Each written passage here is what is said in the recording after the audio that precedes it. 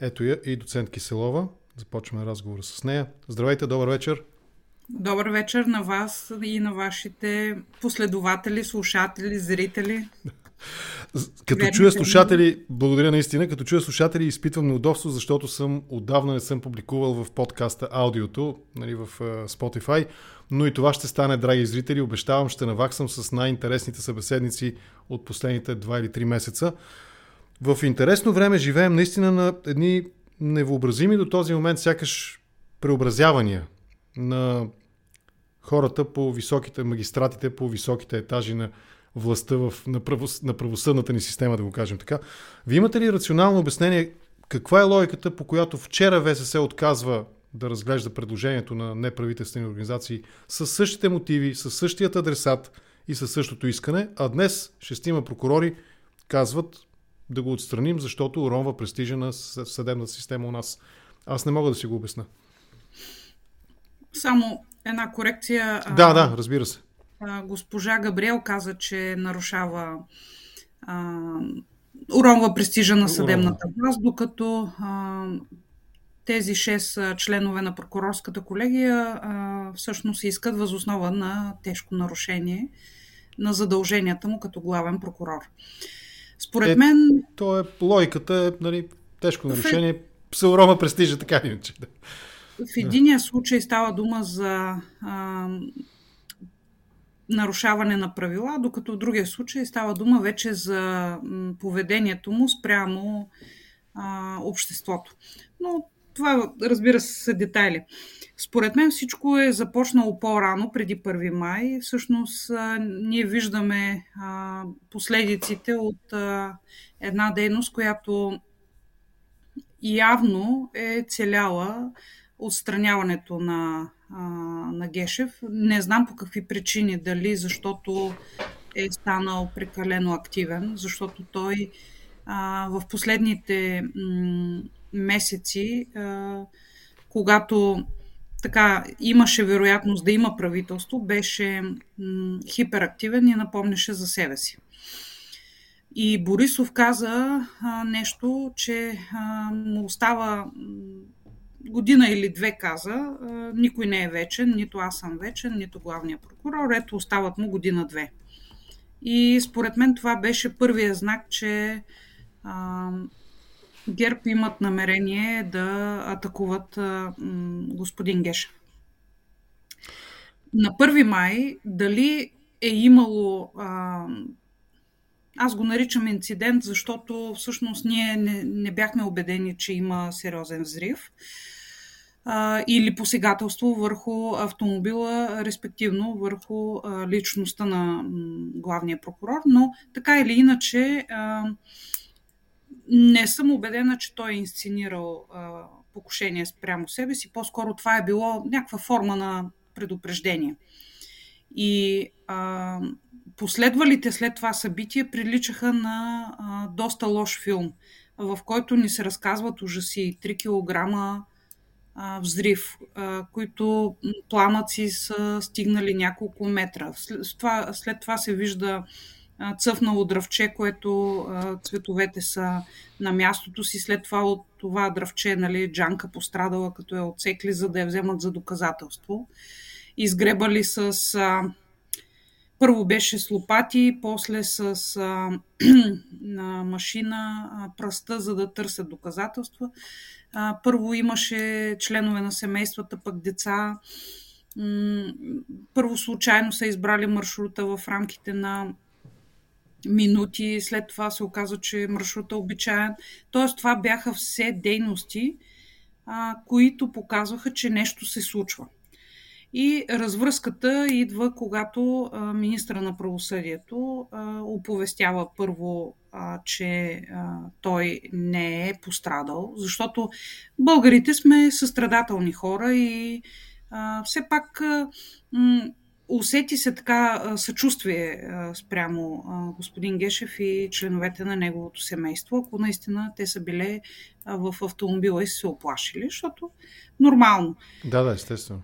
Това е чисто човешко отношение. Но след като той се държа доста агресивно в интервюто си по Българската национална телевизия в почивния ден, ако се не лъжа, 8 май, вече стана ясно, че има... Забравих, разбира се, да кажа за този специалист по взривове и антитероризъм, за който също е в основата на искането. Да. И всички тези въпроси не намират отговор. Няма яснота защо пътува първо в Турция, после в Съединените щати. Преди това в Киев, в Украйна. Добре, да кажем, че в Украйна има някаква логика с оглед на единодействие, да кажем, на органите, тъй като бяха по инициатива на главния прокурор, имаше и изгонени руски граждани и руски дипломати.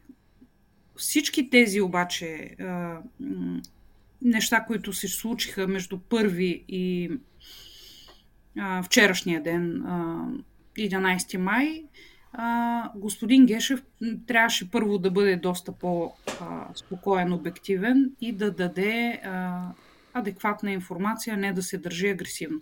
И от тук аз си правя един извод. Според мен той вече е знаел, усещал е, може би имало и намеци, че му е вдигнат мерник, хайде така да се каже. И ще бъде Целият този разказ с различни сюжетни линии, които се преплитат и събират в една точка, и това е личността, не личността, а по-скоро длъжността главен прокурор, а и в личността също, разбира се. Те са наистина взаимопротиворечащи си и отричащи се. Може би най-яркото изражение е конфликта между главния и заместника му, един от няколкото, но основния, може би най-видимия, господин Сарафов. Води след себе си въпроса за това дали има нещо, което ние не виждаме около инцидента. Нека условно и в този разговор с вас го наричаме атентат, въпреки всички неясноти около атентат. По друг начин сме виждали най-малкото по филмите, че се организира. Няма да правя препратка към Италия, където знаем един атентат как беше организиран срещу личност с подобни твърди се, че нашия върши същата работа като онзи италиански съдия-прокурор.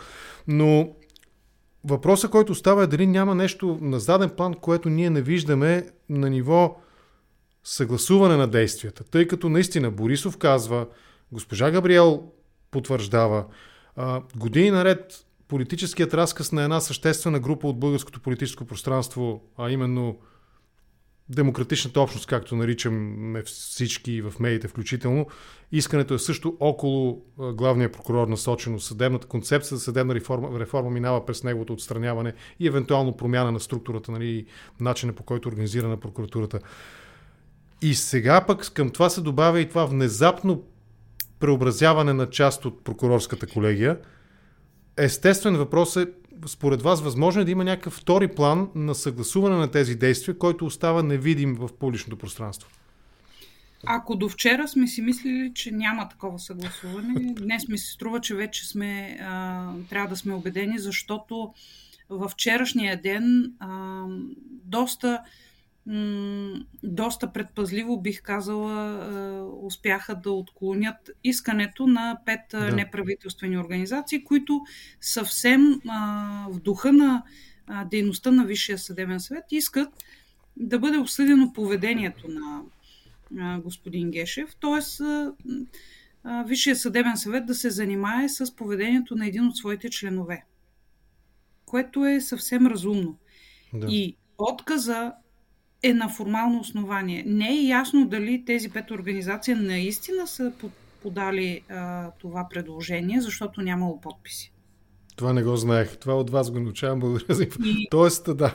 И аз се обадих на един от колегите и казвам, нали, вие ли сте писали или така някой се опитва да направи интрига между 5 организации, които работят на полето на правосъдието, или сте вие? Казва, ние пуснахме от нашия мейл. Нали, предполага се, че сме ние истински и си стоим зад предложението. Казва, нямахме физически време, просто искахме да хванем редовното заседание на пленума на Висшия съдебен съвет. И всъщност след това един от членовете, госпожа Гешева, казва, нали, предложение прави, нека да бъде включено, нищо, че не е ясно, нали, на формално основание. Тоест, те към вчерашния ден не са били наясно, че трябва да предприемат действия.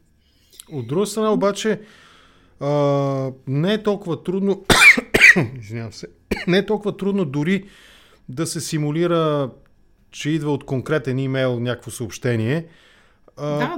Без да съм техен защитник, от формално правна гледна точка, можеха ли примерно да се обадат да проверят, да говорят с представители официални? Вие ли го изпратихте? Да, ние. Няма подпис. Няма, защото бързахме заседанието.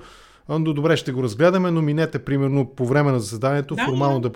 Съществува ли такава възможност? Сигурно теоретично е възможно. Аз съм учудена защо Висшия съдебен съвет продължава да заседава онлайн.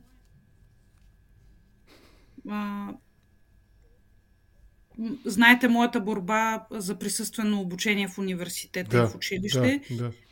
Ние започнахме присъствени занятия миналата година от 1 март. От 15 септември миналата година, по изключение, някои класове са преминавали на хибридно или онлайн обучение, защото детенце е болно или има контактни лица. Тоест, това е супер изолиран случай. Аз се чудя вчера да не би някой от тях да е бил болен и за това да се е налагало да бъдат онлайн. И ако позволите така петък вечер да се пошегуваме, той председателстващия казва, ама вие сте като кошерче, нали, появявате се, роите се. Първо беше един, а сега сте 3-4 на един компютър. И те някакси се забавляват. Тоест, чудят се дали да има кворум или да няма, защото въпросът, който виси с страшна сила и цялото общество се вълнува, е как върви разследването на предполагаемия атентат. И тия хора, след като вчера след обед не са намерили основание да обсъдят въпроса, да изслушат главния прокурор, неговия заместник и заместник на неговия заместник, днес вече разсъждават по друг начин. Доколко аз в типичния така скептичен за българина стил и изпълнен със съмнения, нали, към всяко нещо, което се случва пред очите ни, доколко това не е просто шум, защото наистина, ако се вгледаме в факта, че ВСС отдавна трябваше да бъде подновен, парламентарната квота запълнена, просто няма парламент достатъчно дълго живял, за да я запълни. Доколкото разбирам и доколко си спомням, членовете на инспектората вече карат почти втори мандат, нали, един пълен мандат в ролята на изпълняващи длъжността, също не са подменени. Тоест, този шум, нали, ето, внасяме искане да разгледаме, нарушил, там поканил експерт, който не е ясно какъв е и не е ясно как е бил, не знам кой е термина, но конституиран по разследване, последствието, нали, и така нататък. Доколко това просто няма да отшуми в момента, в който започне процедурата и нещата се затлачат в парламента, което е почти неизбежно, струва ми се, по запълване на състава на Висшия съдебен съвет и избиране на нови членове от парламентарната квота. Тоест, това е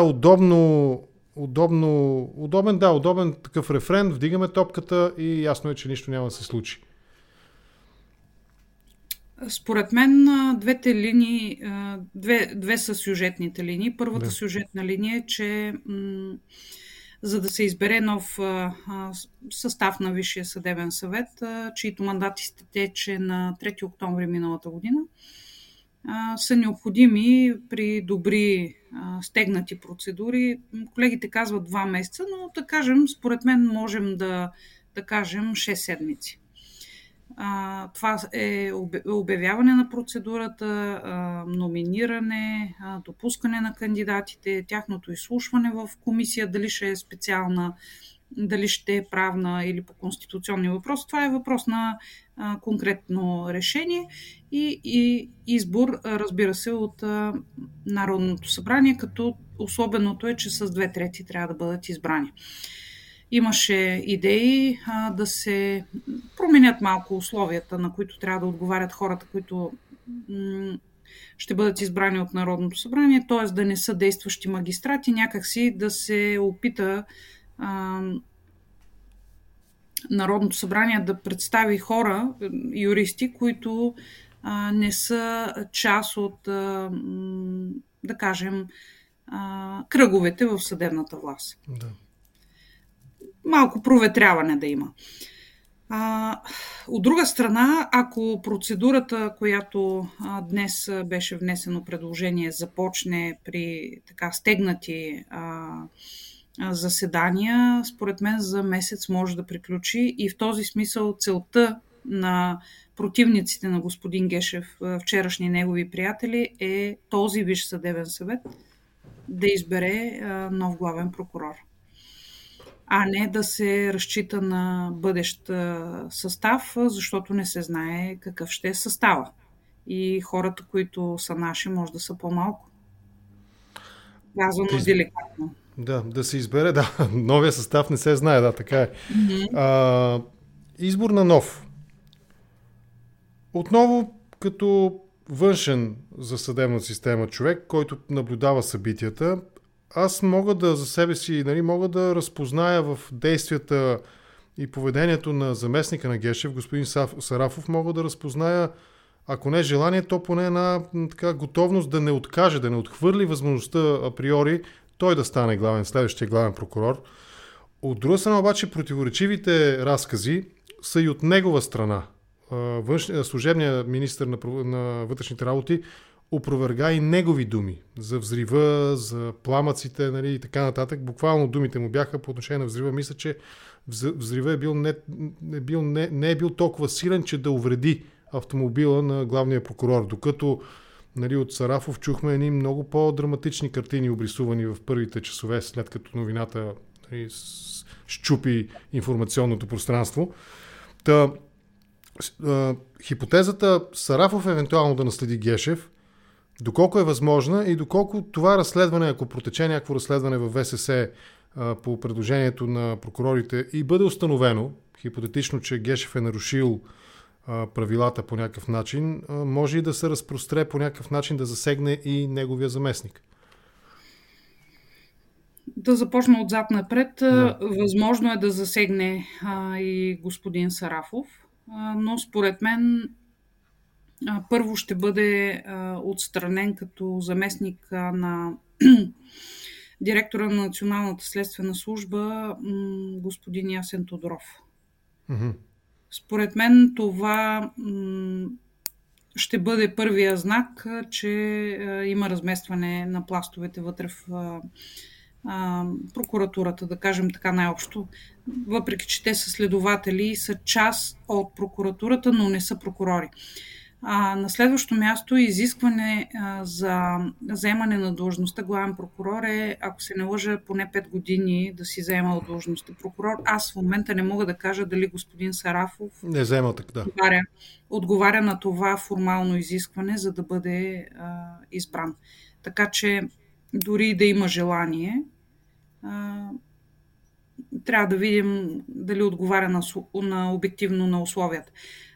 Според мен той обаче по-скоро ще се опита да запази поста си на заместник. И на шеф на следствието. Да. Ако така се върнем малко назад, трудно ми е да кажа дали в края на миналата година или така по-към тази имаше 2 кандидати за шеф на следствието. И по предложение на министра на правосъдието беше избран господин Сарафов, докато господин Гешев имаше друг кандидат. И може би там е имало също някаква интрига и господин Сарафов има 3 заместници, 2 е предложил той, а третият, Ясен Тодоров, е предложен от господин Гешев. И тук за това предполагам, че в този прокурорско-следователски триъгълник е имало някакво напрежение и тъй като Сарафов е доста по-опитен като разследващ. Да. В момента, в който започна да говори срещу господин Гешев, за мен стана ясно, че вече има някакви така подводни течения, да кажем. Само ще дам един пример. Ако си спомняте, преди повече от 15 години имаше един доста сериозен и с политически оттенък процес.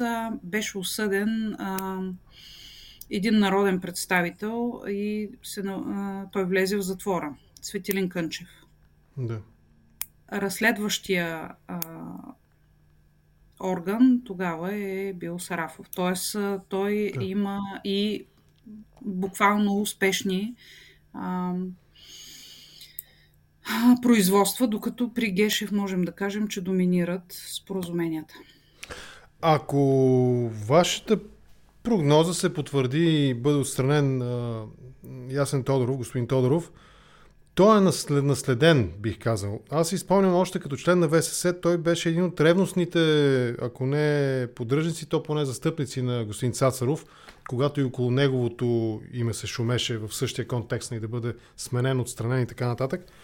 Сега е пак близо до господин Гешев.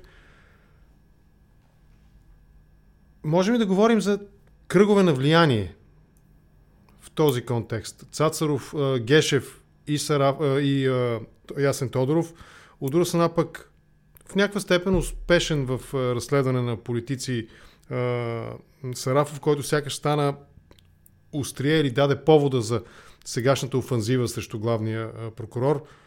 Наистина много така ми изглежда, че има някакво групиране.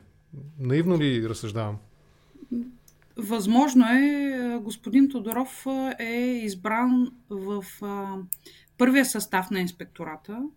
Това е, да кажем, 2008 за 4 години и 2012 стана член на Висшия съдебен съвет от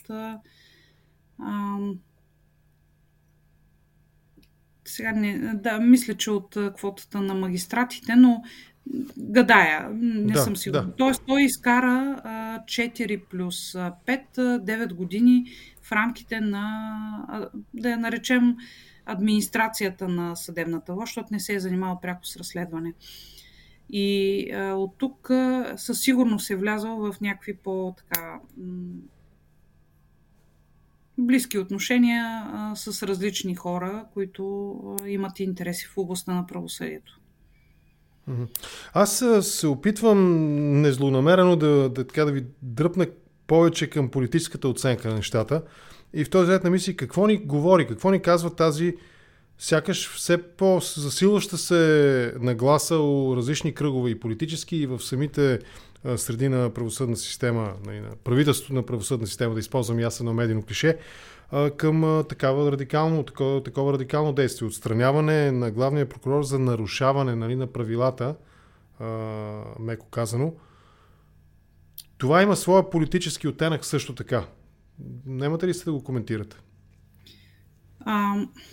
Първо да кажем, че в дните, даже часовете след оповестяване на информация, че има посегателство върху автомобила на главния прокурор, имаше вълна на подкрепа не само на ниво в България, но и в чужбина. И само седмица по-късно се вижда, че става дума за съвсем други събития. И това няма да кажа, че ни прави смешни, но ние не изглеждаме сериозно външно-политически. Хората не могат да си представят, че с такива сериозни неща може да се правят майтап или шега.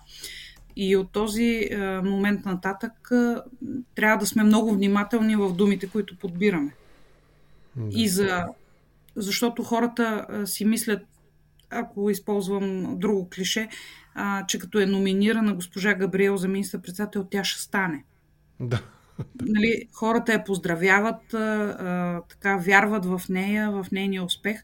А всъщност тук става дума за маньовър, как господин Борисов да отиграе връчването на първия мандат, за да не е виновен ГЕРБ, ако се стигне до предсрочни избори. Така че у нас нещата не са точно такива, каквито обичайно са в другите европейски държави.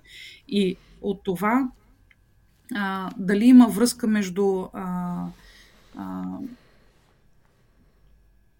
няма да кажа всички магистрати, но административните ръководители в отделните звена на съдебната система, много е вероятно да има, защото ако се гледа цикличността на промените в нормативно ниво, разбира се и в последствие и кадрово, имате на няколко години радикални промени в различни правни уредби, преди всичко на наказателното право и процес, които пречат да се проведе такова разследване, което виновни да бъдат изправени пред съда за ония престъпления, които всъщност засягат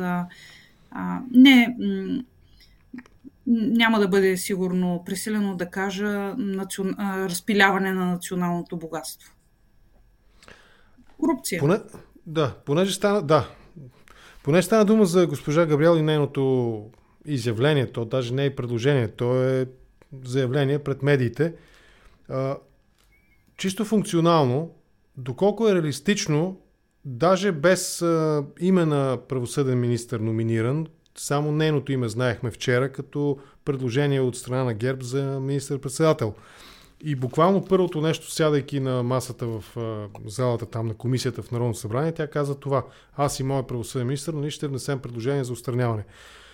Това просто заглавие ли е, или преведено на езика на функционирането на административна система може да е действие, намерение за действие, което наистина да доведе до някакъв резултат в разумни срокове и граници? Нека да бъдем търпеливи, да видим кой ще бъде кандидат за министър на правосъдието, защото фигурата е важно да бъде знакова. И ако това е човек, който в предишното десетилетие е заявявал някакви позиции така отвъд клишето да подкрепя всяко решение, което ГЕРБ е предлагал, това добре. Но ако е човек, който, без да обиждам типажа, но бъде или господин Данаил Кирилов, или господин Цацаров, нали, ние ще сме по-внимателни в очакванията си. Господин Цацаров, в смисъл това го давате просто като пример или... образно, да. Образно. Нали, става дума, че той също беше доста атакуван и като главен прокурор, и като председател на КПКОНПИ, но самия той така съвсем интелигентно, бих казала, достойно се оттегли и една година вече не чуваме за него. На 1 март се навърши една година, откакто напусна председателското място на КПКОНПИ, оглавява отдел в Върховна касационна прокуратура и, както се казва, никой не е чувал за дейността, която извършва и анализите, които прави.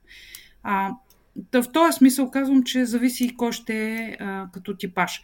Но госпожа Габриел мисля, че така сериозно се е амбицирала да представи на обществеността желанието да има правителство. И тъй като Борисов едва му заптява, или поне това е така създадено като сценка своите народни представители, той ще бъде всъщност онзи благ човек, който ще дава спокойствие, че правителството ще работи. И всъщност те в момента предлагат на двете страни възможности. От една страна на Продължаваме промяната и Демократична България те да посочат всички министри с условието госпожа Габриел да бъде министър-председател, и от друга страна се предлагат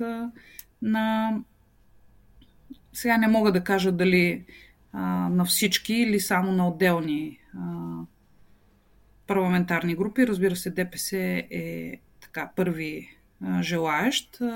Дали ще изберат БСП или Има такъв народ, вече ще видим допълнително, но Има такъв народ няма да са достатъчни, за да получат заветните 121 гласа, така че може би се цели в парламентарната група на левицата, за да имат математическото мнозинство.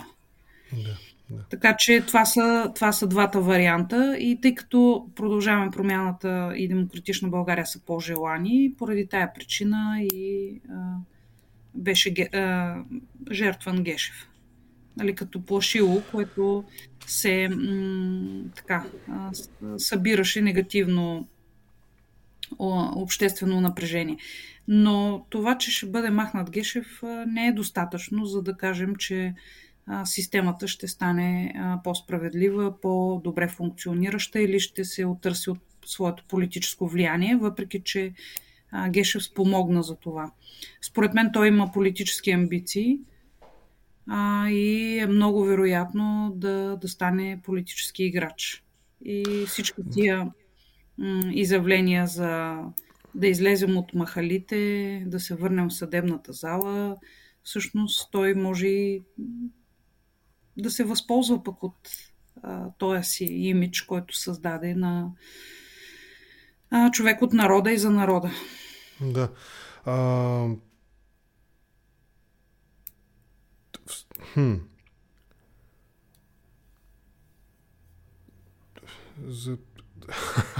Съжалявам. Замислих се за... Може би ще се върна на това, но в предходния разговор с вас, вие наистина казахте нещо, което звучи изключително разумно и смислено. Всъщност избягах от два други въпроса. Единият, както казахте, не е достатъчно. Нека да останем още малко на това. Не е достатъчно просто да бъде сменен един, не знам дали е точен термин, един администратор. Един човек, макар и на много висока длъжност, но в една система. Доколкото разбирам, ако мога да тълкувам думите ви, става дума за нещо различно от това просто да смениш някой в кабинета, който там заема мястото в някакъв кабинет.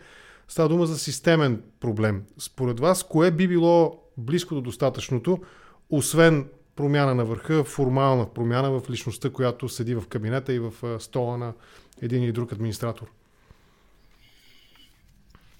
Имаше искане от страна на Министерски съвет от септември миналата година и по-миналата седмица Конституционния съд се произнесе, като го отхвърли. Всъщност исканията бяха две. Едното беше за тълкуване какъв е обхвата на надзора за законност, който прокуратурата може да осъществява в дейността на държавните и местни органи. И второто искане беше да се обявят за противоконституционни две думички в два текста на правомощията на прокуратурата. Първото искане, какъв е обхвата, беше казано, че надзора за законност, който прокуратурата осъществява, не е онзи надзор за законност, който е осъществяван при действието на Конституцията от 1971, който е бил всеобхватен, т.е. по отношение на всички субекти в правната система. Разбира се, държавни местни органи, граждани, различни организации и предприятия. Сегашната конституция сравнително коректно представя ролята на прокуратурата в рамките на наказателния процес. Казва, че има право прокуратурата да участва в граждански и административни дела тогава, когато е предвиден закон. И има още едно правомощие, което казва, че може да оспори незаконосъобразни актове. И сега тук въпроса, който всъщност се задаваше от Министерски съвет, беше тия незаконосъобразни актове в коя сфера са? Дали са в сферата на наказателното право, на гражданското или на административното. И Конституционният съд така доста дълго и пространно казва, че това е въпрос на законодателна уредба. И тъй като е въпрос на законодателна уредба, отиваме на полето на закон за съдебната власт и там двама съдии, това са Соня Янкулова и Янаки Стоилов, подписали становище, казват, че правомощията, които са в закон за съдебната власт, 145 член, буквално възпроизвеждат онова, което е било в Закона за прокуратурата по старата конституция. Да. И в този смисъл прокуратурата има правомощия, които значително са разширени в сравнение с конституционната уредба. И според мен трябва там да се тръгне. Да се прегледат, да се види какво означава прокуратурата да изисква и да прави ревизии. Ревизията по принцип е дейност по отношение на финансите. Тоест, може ли прокуратурата да се занимава с ревизии? Според Конституционния съд може и затова е отхвърлено. Може ли да се оспорват бездействия, след като актовете би трябвало да се обективират действия? Тоест, ето такива въпроси, които всъщност дават възможност на прокуратурата да бъде доста по-дейна, отколкото е предвидено на конституционно ниво. На второ място, има ли телефонно право? Тоест, да се обаждат административни ръководители, за да нареждат на прокурори. Да няма писмени заповеди, а да има устни или телефонни разпореждания. Да. Това също е сериозен въпрос. И вече на трето място, да кажем, са важни критериите, по които избираме административните ръководители, респективно хората, които трябва да избират административните ръководители. И затова е много важно кои са членове на Висшия съдебен съвет. И сега всички сме се концентрирали върху тези, които евентуално Народното събрание ще изберем, да видим пък тия, които избраха от съдебната власт, какви са. И веднага ви казвам, това са хора, които заемали и все още заемат длъжности, които са административни. Това са административни ръководители, председатели на съдилища, районен, окръжен съд или административни ръководители в прокуратурата. Ако използвам лошата дума от преди 1989 година, номенклатурни кадри, които са били началници, сега стават административни ръководители и утре ще искат да станат я в инспектората инспектори, и да останат съдии, ако може върховни в Върховния касационен или Върховния административен съд. Тоест, вместо да подбираме хора, които с добро име, уважавани сред колегите си, ние избираме административни началници. Отделен въпрос е, че при съдиите то не придоби много сериозна популярност, но експертизата показа, че в рамките на часове са гласували 200 съдии. Тук не коментирам, че съдиите във Върховния административен съд са 125, примерно. Са гласували от един IP адрес, който се намира във Върховния административен съд, а други, които са били в други сгради, не са могли да гласуват електронно. Тоест, има съмнение дали са избрани при електронното гласуване. И в този смисъл съдийското самоуправление се изроди в нещо, което избра за членове на Висшия съдебен съвет хора, които според мен са, не казвам същите, защото не са толкова популярни, но подобни като типаж на тия, които в момента имаме. И всички очакват, че Народното събрание ще избере някакви супер хора, които да коригират тия. Не съм убедена, че това е възможно. Няма един, който да мисли различно от мнозинството, който да е прескочил бариерата. Има и друг интересен политически момент в тази история сегашната. В сегашния епизод от сериала "Отстраняваме главния прокурор", и това е реакция на президента. Вие имате идея, сигурен съм, най-малкото начина, по който един президент формира своето мнение по юридически въпроси.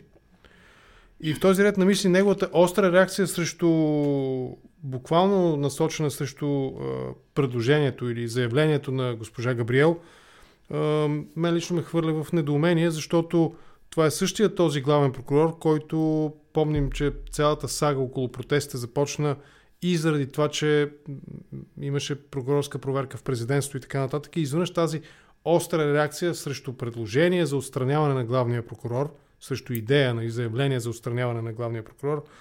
Вие как си го обяснявате това? Само две изречения така в страни.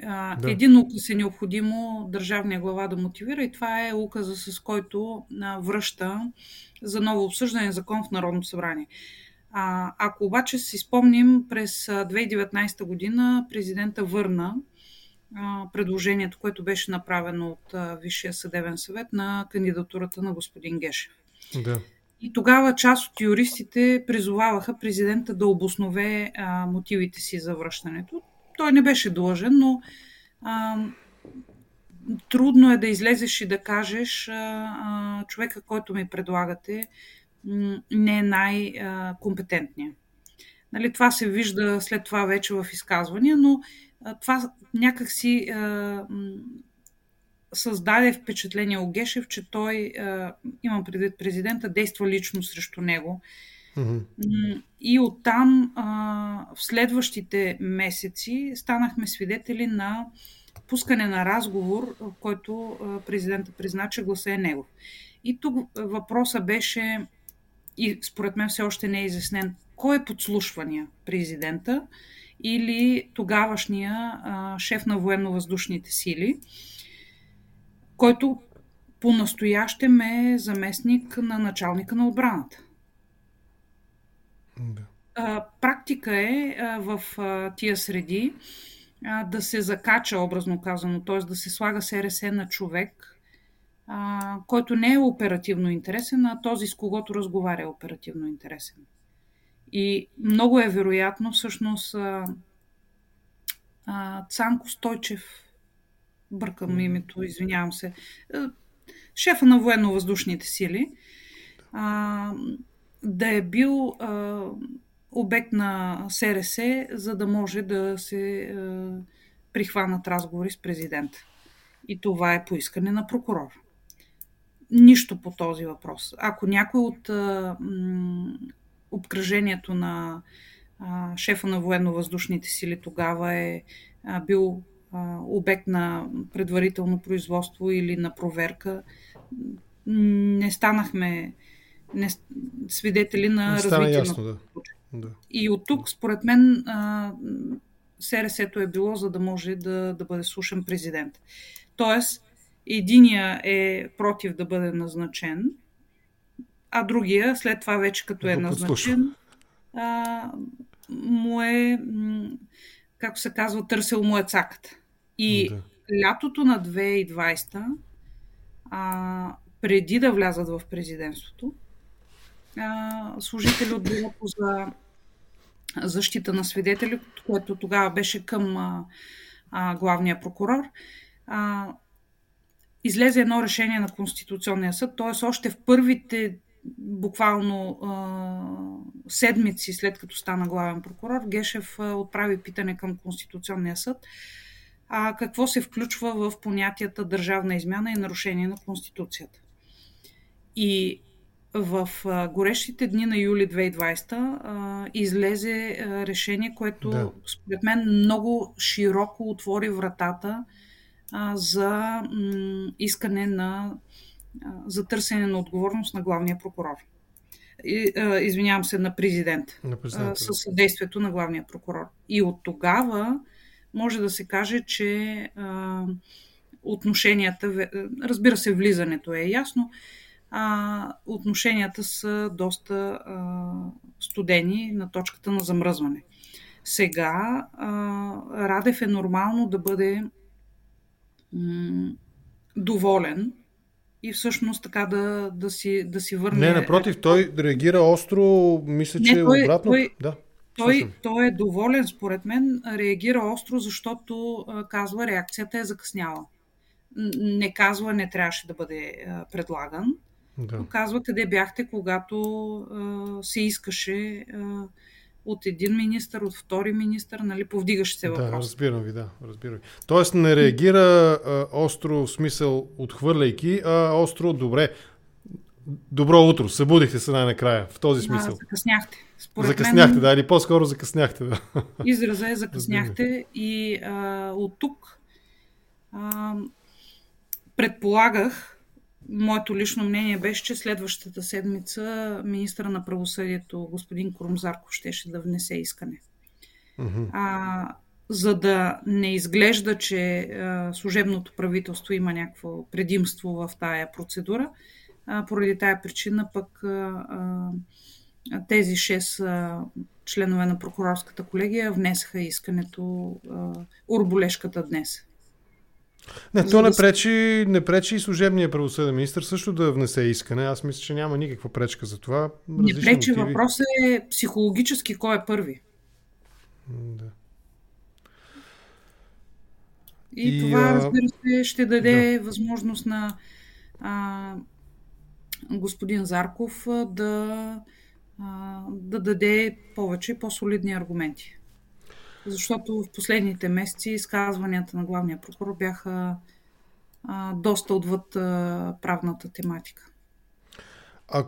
Към края на разговора, ако се върнем на предходния епизод с вас, когато акцентирахте върху съвсем ще си позволя разговорно да използвам израза да гониш някого по устав, нали, казваме го това нещо, но към административните основания, нали, за отстраняването, извън политическите аргументи, които са доста по-сложни и наистина като всеки един политически аргумент имаш противоположно мнение, т.е. доста по-трудно можеш да намериш съгласие около някакъв политически мотив, отколкото някакъв чисто административен. Наистина преди ден-два разговарях с ваш колега юрист, господин Брегов, който така надгради сякаш или допълни, разшири, може да се каже, някогашния епизод с вас. Две основания той посочи. Едното е командироването на прокурори и факта, че по голяма част от знаковите дела или разследвания са именно командировани прокурори. Другото нещо, върху което акцентира, е разходите, които се правят с подписа еднолично на главния прокурор. Там също могат да бъдат евентуално открити някакви неща, които да речем не са приемливи, най-меко казано. И дадете за пример даже висшите съдилища, които по съвсем друг начин, нали, мисля, че от финансовото министерство получават одобрение за разходите, които правят. Всеки един от тези две възможни посоки за търсене на отговорност за административни нарушения, което да е повод за отстраняване от поста, как бихте ги коментирали? Започнем с командированите прокурори. Какъв е проблема с това?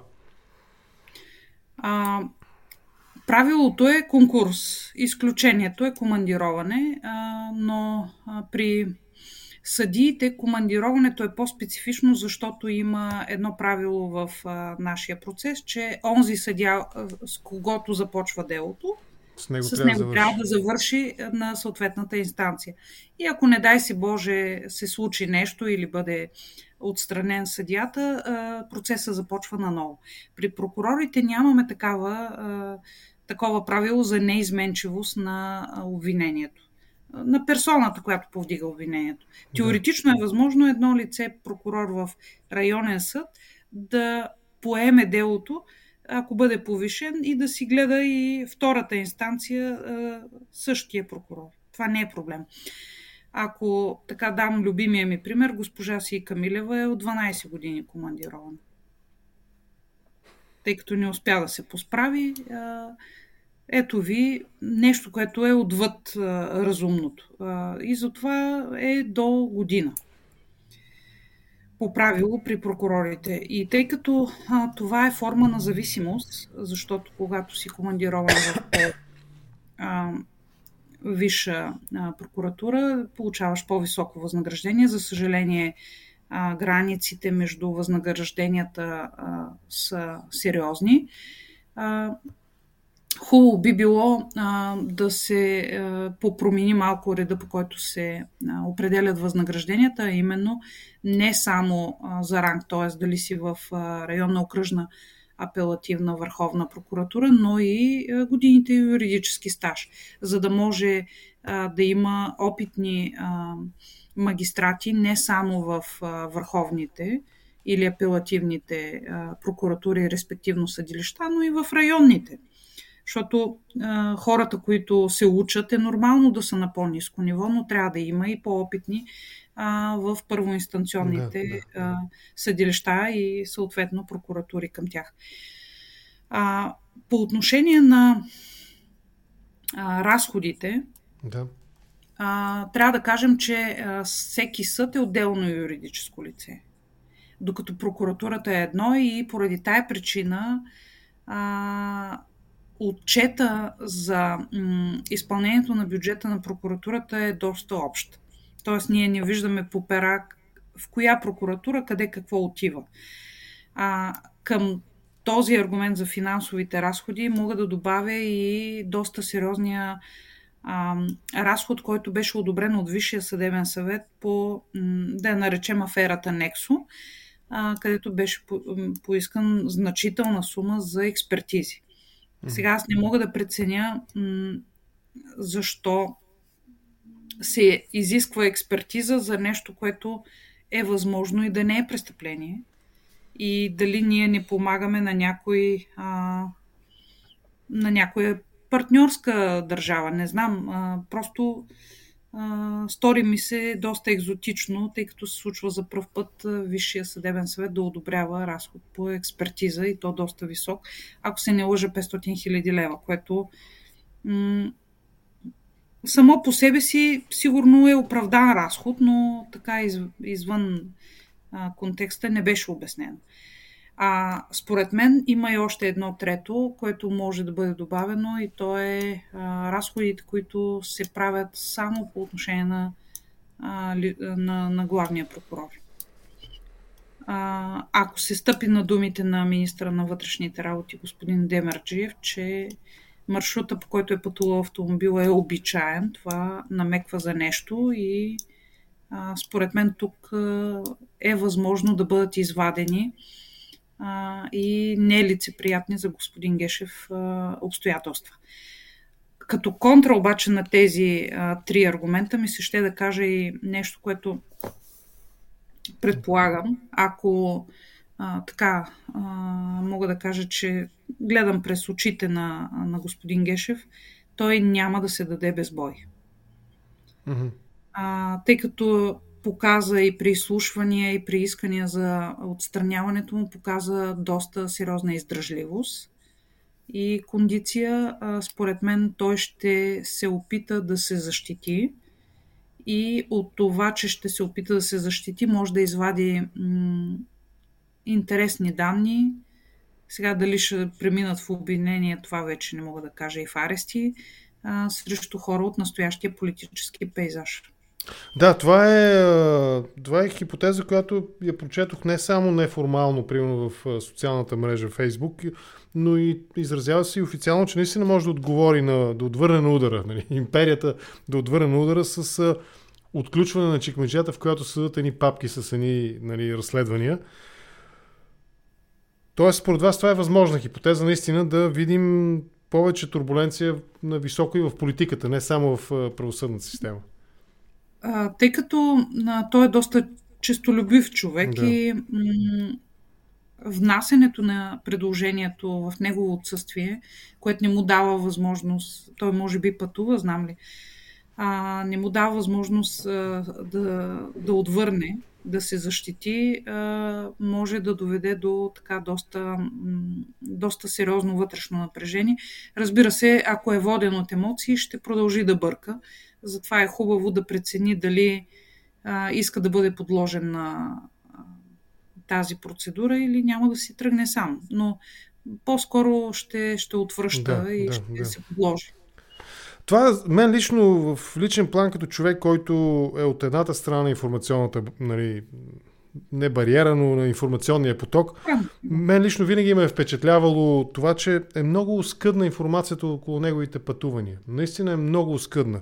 Обикновено политици на високо ниво извън България знаем предварително програмата, срещата, темите на разговорите и така нататък. Тук нищо не знаем. За Ню Йорк, например, освен една снимка пред консулството, нищо не знаем като информация. Нали? Какво се случва? Аз се поинтересувах кой е човека до него. Да. Това е председателя на Асоциацията на прокурорите в България. Това е, да кажем, една неправителствена организация, която обединява част от прокурорите в България. И всъщност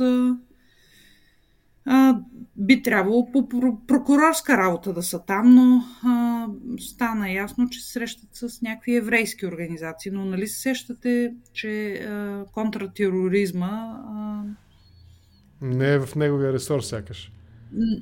Не може да заеме 5 дни, т.е. цяла седмица. И това е вярно, да. Не, може да е някакъв семинар, образователен, подготвителен, нали, напълно възможно е. Нека да... всеки надграждани в своя живот знанията си, да.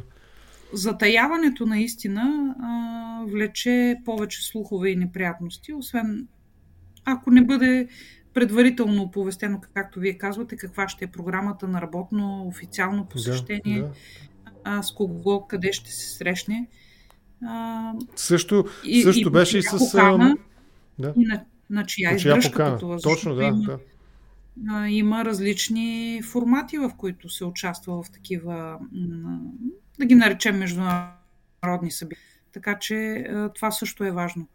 Както беше молитвената закуска, оттам тръгна шегата, не знам дали знаете, че той отишъл на молитвената закуска, молил се, но те не му дали закуската, защото той гледа по телевизията ни. Това беше шегата, която аз се харесвам. Да завършим отново с парламентарната тема. Да. Джентълменското споразумение, нали, за председателя на правната комисия. Сега ГЕРБ сякаш отстъпиха от това споразумение, еднолично го денонсираха го този акт, нали, на споразумението, но пък за мен беше интересно и изненада предизвика това, че изведнъж почти от никъде изплува личността на господин Стойо Стоев. Млад, вероятно успешен юрист, 30 на годишен, мисля, че нали, на възраст. Това обаче предизвика смут. Имаше коментари, нали, критични, не обидни, но критични, нали, доколко той ще бъде в състояние, нали, да свърши тази важна работа. У вас предизвика ли някакви не притеснения, но основателни съмнения за това, доколко наистина е подходящ този човек за този пост, председател на правната комисия в парламента, една от основните, нали, водещи и най-важни комисии в парламента? Може би точната дума е притеснение, защото когато през 2009 година ГЕРБ влязаха в Народното събрание, те не бяха опитни и често така бяха обект на шеги от наша страна. Да. Имам предвид хората, които по-отблизо следим Народното събрание. С годините обаче те се научиха и станаха доста, ще кажа думата, лукави в някои от процедурите.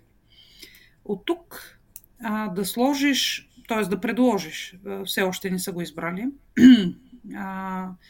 човек, който има 4 години юридически стаж, 2 от които в кантората на баща му и 2 като народен представител, ми се струва доста самоуверено или подценяване на ГЕРБ.